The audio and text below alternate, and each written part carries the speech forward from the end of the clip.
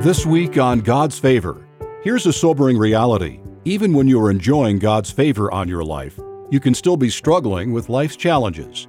But here's the good news. God can help you with those too. Welcome to Chapter 7 of God's Favor by Gary Wilkerson. Gary is the president of World Challenge and the host of the Gary Wilkerson Podcast. You can find his latest program on our website, worldchallenge.org. World Challenge exists to transform lives through the message and mission of Jesus Christ. Each week, this podcast reaches thousands of listeners with biblical encouragement and thoughtful commentary. This critical work is made possible by the generous contributions of individuals like you. Please consider joining our donors who believe in World Challenge's mission. You can do that on our website, worldchallenge.org. And now, here's Chapter 7, Overwhelming Victory, read by Jason Staples. Hopefully, you're starting to recognize the upgrades God has given you over your lifetime. As you tally them up, you can see a pattern of His faithfulness to you. You're encouraged, and the faith He restores in you makes you raise your sights in expectation to see more of His goodness. I want to encourage you in that expectant hope, especially as the challenges of life continue to come. That's an important thing to remind you of as you start to enjoy God's upgrades. Life's challenges never stop coming. I'm always careful to caution Christians about this, especially in times of blessing. Maybe you've heard the joke about the guy who unwittingly drove the wrong way on the freeway. His mistake wreaked havoc, making drivers do wild things to avoid hitting him. His wife saw a news flash about what was happening, and she decided to call her husband to warn him. "Be careful, there's an idiot on the road," she said. "I can't talk now," her husband answered. "There are thousands of idiots on the road." Sometimes the driver who sees multiple vehicles flying at him is the one doing the bad driving. We take a wrong turn on a freeway ramp and suddenly trials careen at us with breakneck speed. It takes every ounce of our energy just to avoid disaster. I'm talking about crises anybody might face. Mounting bills, broken relationships, job loss, alienated relatives. All of these crises challenge our faith. And when they mount too high for us to handle, our trust in God's wonderful favor can take an unwanted detour. Sometimes doubts build up in us because we know life wasn't always this challenging. We may have enjoyed a long season of life when God's hand was clearly on us. Our prayers were answered with merciful grace, and we saw His goodness at work everywhere. Then suddenly, everything was thrown into upheaval. Stuff came at us like speeding cars, and we jerked the steering wheel back and forth just to avoid crashing. Now life has continued that way for an extended time, and doubts about God's care have taken root. So we've started to question the reality of His promises. I have a name for this season in life. I call it the Friday-Saturday setback. I'm referring to the 2 days before Jesus' resurrection. For God's people, that Friday and Saturday seemed like the darkest stretch of their lives, and maybe all of history. Everything up to that moment had pointed to the fulfillment of God's kingdom on earth. In 3 years' time, Jesus performed miracles of healing and provision, showing compassion to people and giving them hope. He even resurrected a man who'd been dead for 3 days. For anyone in Israel who loved God, things could not have looked more promising. Jesus' disciples had a front row seat for it all. They even took part in the miracles He performed, feeding thousands with just a few bread loaves and fish. Those 12 men were the Master's closest friends and followers, and they had given up their lives to walk with Him. It was a mountaintop period for anyone who wanted his life to count for God. Then came the Friday after Passover, and Jesus was arrested in the Garden of Gethsemane. From there, things happened so fast the disciples couldn't catch their breath. They saw Jesus beaten, maligned, spat upon, and scourged. They saw Him led to court on trumped-up charges and judged by evil men. I'm sure the disciples prayed the whole time that God would step in and deliver Jesus, but it didn't happen. To their horror, they watched as their Master was crucified, suffering a tortuous death alongside convicted criminals. They saw His lifeless body carted away and sealed inside a tomb. End of story. What began as a life with eternal promise, one meant to fulfill God's word, couldn't have ended more dismally. It was a setback the disciples couldn't recover from. Think about what that Friday and Saturday must have been like for the disciples. Those 2 days were filled with fear and confusion as the terrifying events came nonstop. The disciples were stunned by it all. A familiar scene from Luke 24:13-21 sums up their state of mind. That day, 2 of Jesus' followers were walking to the village of Emmaus, 7 miles from Jerusalem. As they walked along, they were talking about everything that had happened. As they talked and discussed these things, Jesus himself suddenly came and began walking with them. But God kept them from recognizing him. He asked them, "What are you discussing so intently as you walk along?" They stopped short, sadness written across their faces. Then one of them, Cleopas, replied, "You must be the only person in Jerusalem who hasn't heard about all the things that have happened there the last few days." "What things?" Jesus asked. "The things that happened to Jesus, the man from Nazareth," they said. "He was a prophet who did powerful miracles, and he was a mighty teacher in the eyes of God and all the people. But our leading priests and other religious leaders handed him over to be condemned to death, and they crucified him. We had hoped he was the Messiah who had come to rescue Israel." You can sense the despair dripping from their words. One phrase leaps out. "We had hoped." Revealing their hope was past tense. It was dawning on them that their dreams wouldn't come to pass after all. Unbelief crept in. I know a lot of Christians who can identify with this. They wondered if God would ever answer their prayers. But things always seemed to get worse instead of better. Now, as they confront more oncoming trials, their hope in God's promises falls by the wayside. Like the men on the road to Emmaus, they tell themselves, "At one time Jesus worked miracles in my life, but now he seems absent completely. I don't see any reality of God. Why should I keep believing?" It's crucial not to make negative or disbelieving decisions during our Friday-Saturday setback. There's an instructive story in 2 Kings 5 about a man named Naaman. He was a great warrior, a top general in an army that was at war with Israel. But Naaman suffered from leprosy, and his condition was worsening. One of the servants tending to Naaman was a captured Israelite woman. Even though she knew him as an enemy soldier, she was heartbroken to see Naaman approaching death. She remembered the miracles God worked in Israel through the prophet Elisha. So she told Naaman and his family, "There's a prophet in Israel who can help you." This was great news to Naaman's ears, and hearing it brought a surge of hope to his spirit. He had been convinced he was as good as dead, but now he had a chance. He got excited as he thought about being restored to life. Also encouraged was the king he served. With hope for his top general, the monarch instructed Naaman to go to Elisha, loading his entourage with 750 pounds of silver, 150 pounds of gold, and 10 sets of clothes to serve as a gift to the prophet. It was offered in gratitude for any healing Elisha could provide. Naaman's spirits surely soared at this gesture. He must have thought, "God seemed to speak through the young maid. That gave me hope. And now I have the king's backing with these gifts of wealth. It all seems like a confirmation of something good to come. Certainly Elisha will heal me. My life will be given back to me." When Naaman arrived and met Elisha, this indeed seemed to be the case. The prophet told the general that yes, he would be healed. But first he instructed Naaman to go to the Jordan River and dip himself in the water 7 times. I can picture Naaman being a bit puzzled by this. If Elisha could heal him, why didn't he just wave his hand and pronounce him restored? Besides, the Jordan River looked sort of dirty, like it was the last place someone would find healing. How could those swirling brown waters cleanse anyone of leprosy? Yet Naaman did as he was instructed. He went down to the river and dipped his leprous body into the water. Nothing happened. So he dipped again, and then a 3rd time. No result. Now Naaman must have started to doubt. Why was this not working? If the water was going to heal him, why would it have to take 4 more times? He dipped again, a 4th time, then a 5th.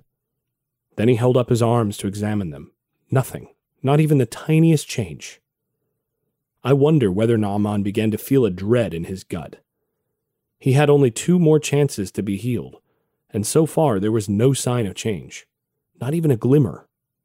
He might have wondered why he had gotten his hopes up in the first place.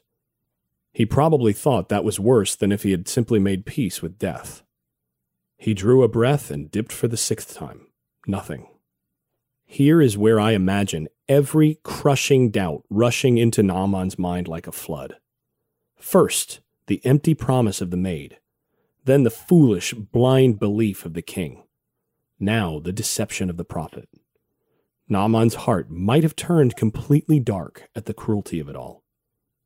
Instead, he dipped a 7th time, and the Bible says that as he emerged from the water, Naaman's skin was like a baby's. None of the deadly leprosy remained. Instead, Naaman had a brand new, healthy body. Despite every outward sign he wouldn't be healed, Naaman's hope never died. I believe God wants to speak this same hope into us.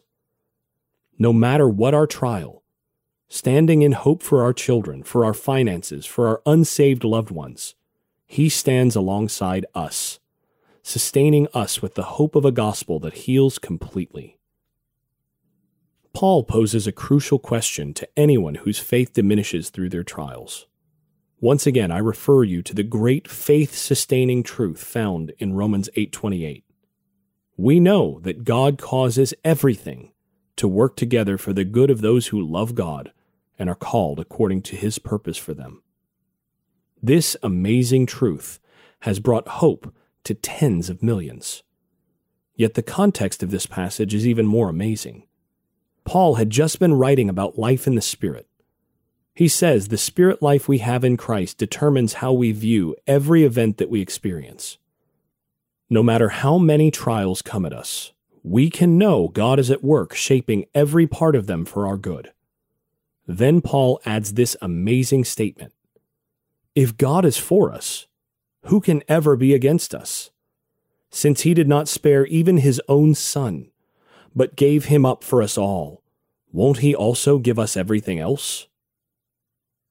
In this amazing chapter, Paul is building for us a bedrock truth that he wants every Christian to know.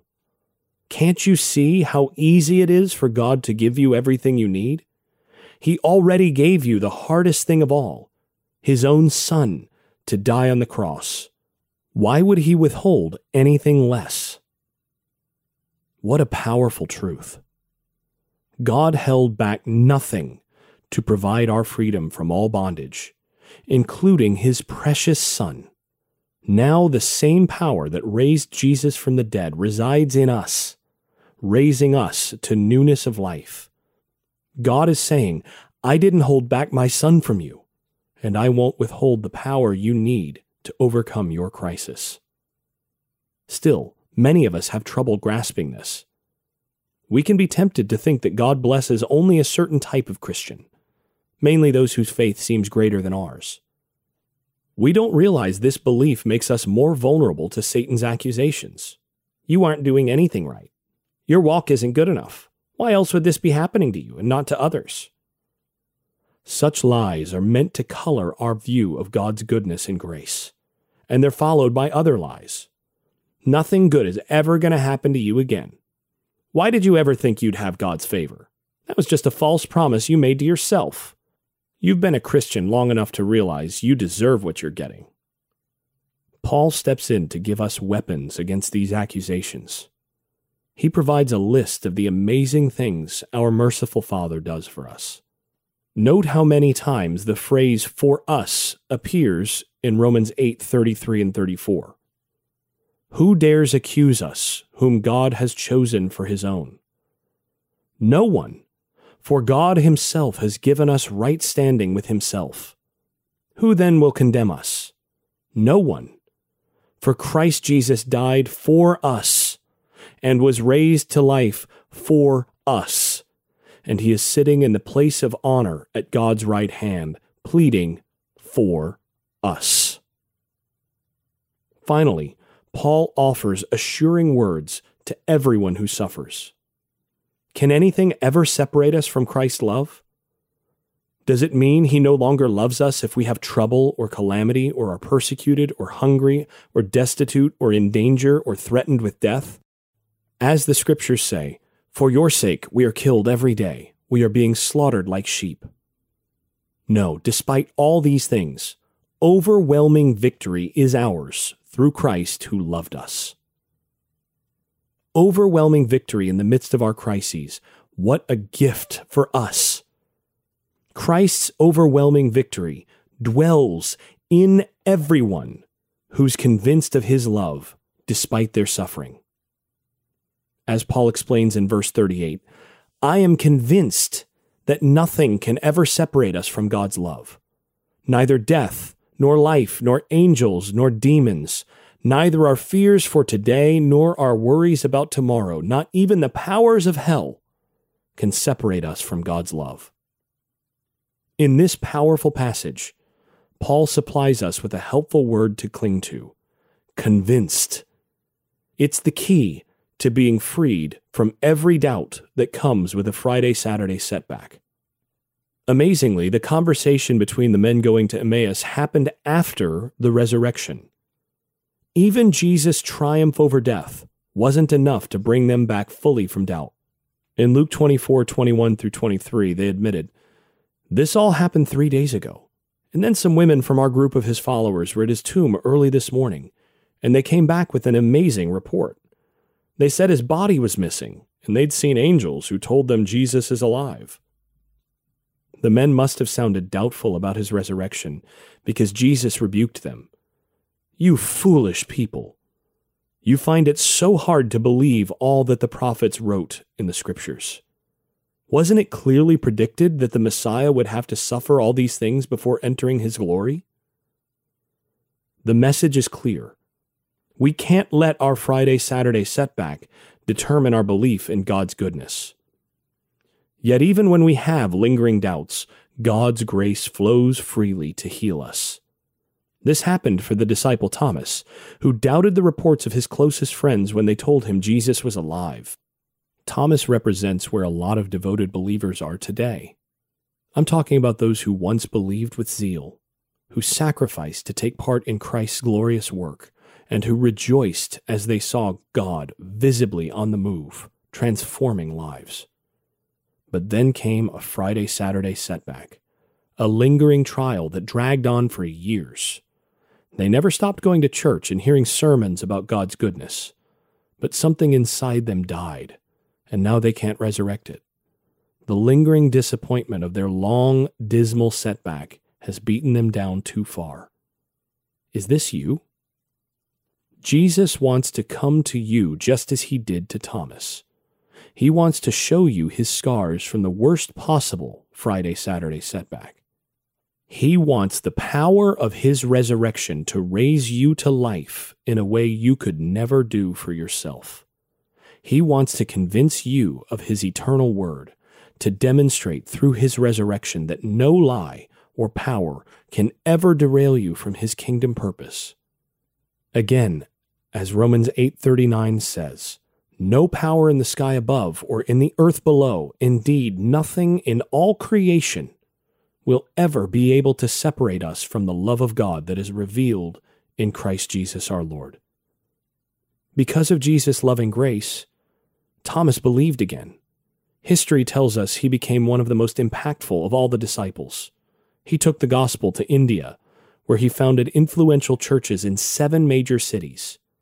Today, India has more Christians than any other nation in the world. God won't withhold anything from us when it comes to our belief in him. Jesus withheld nothing from Thomas when his friend needed to believe again.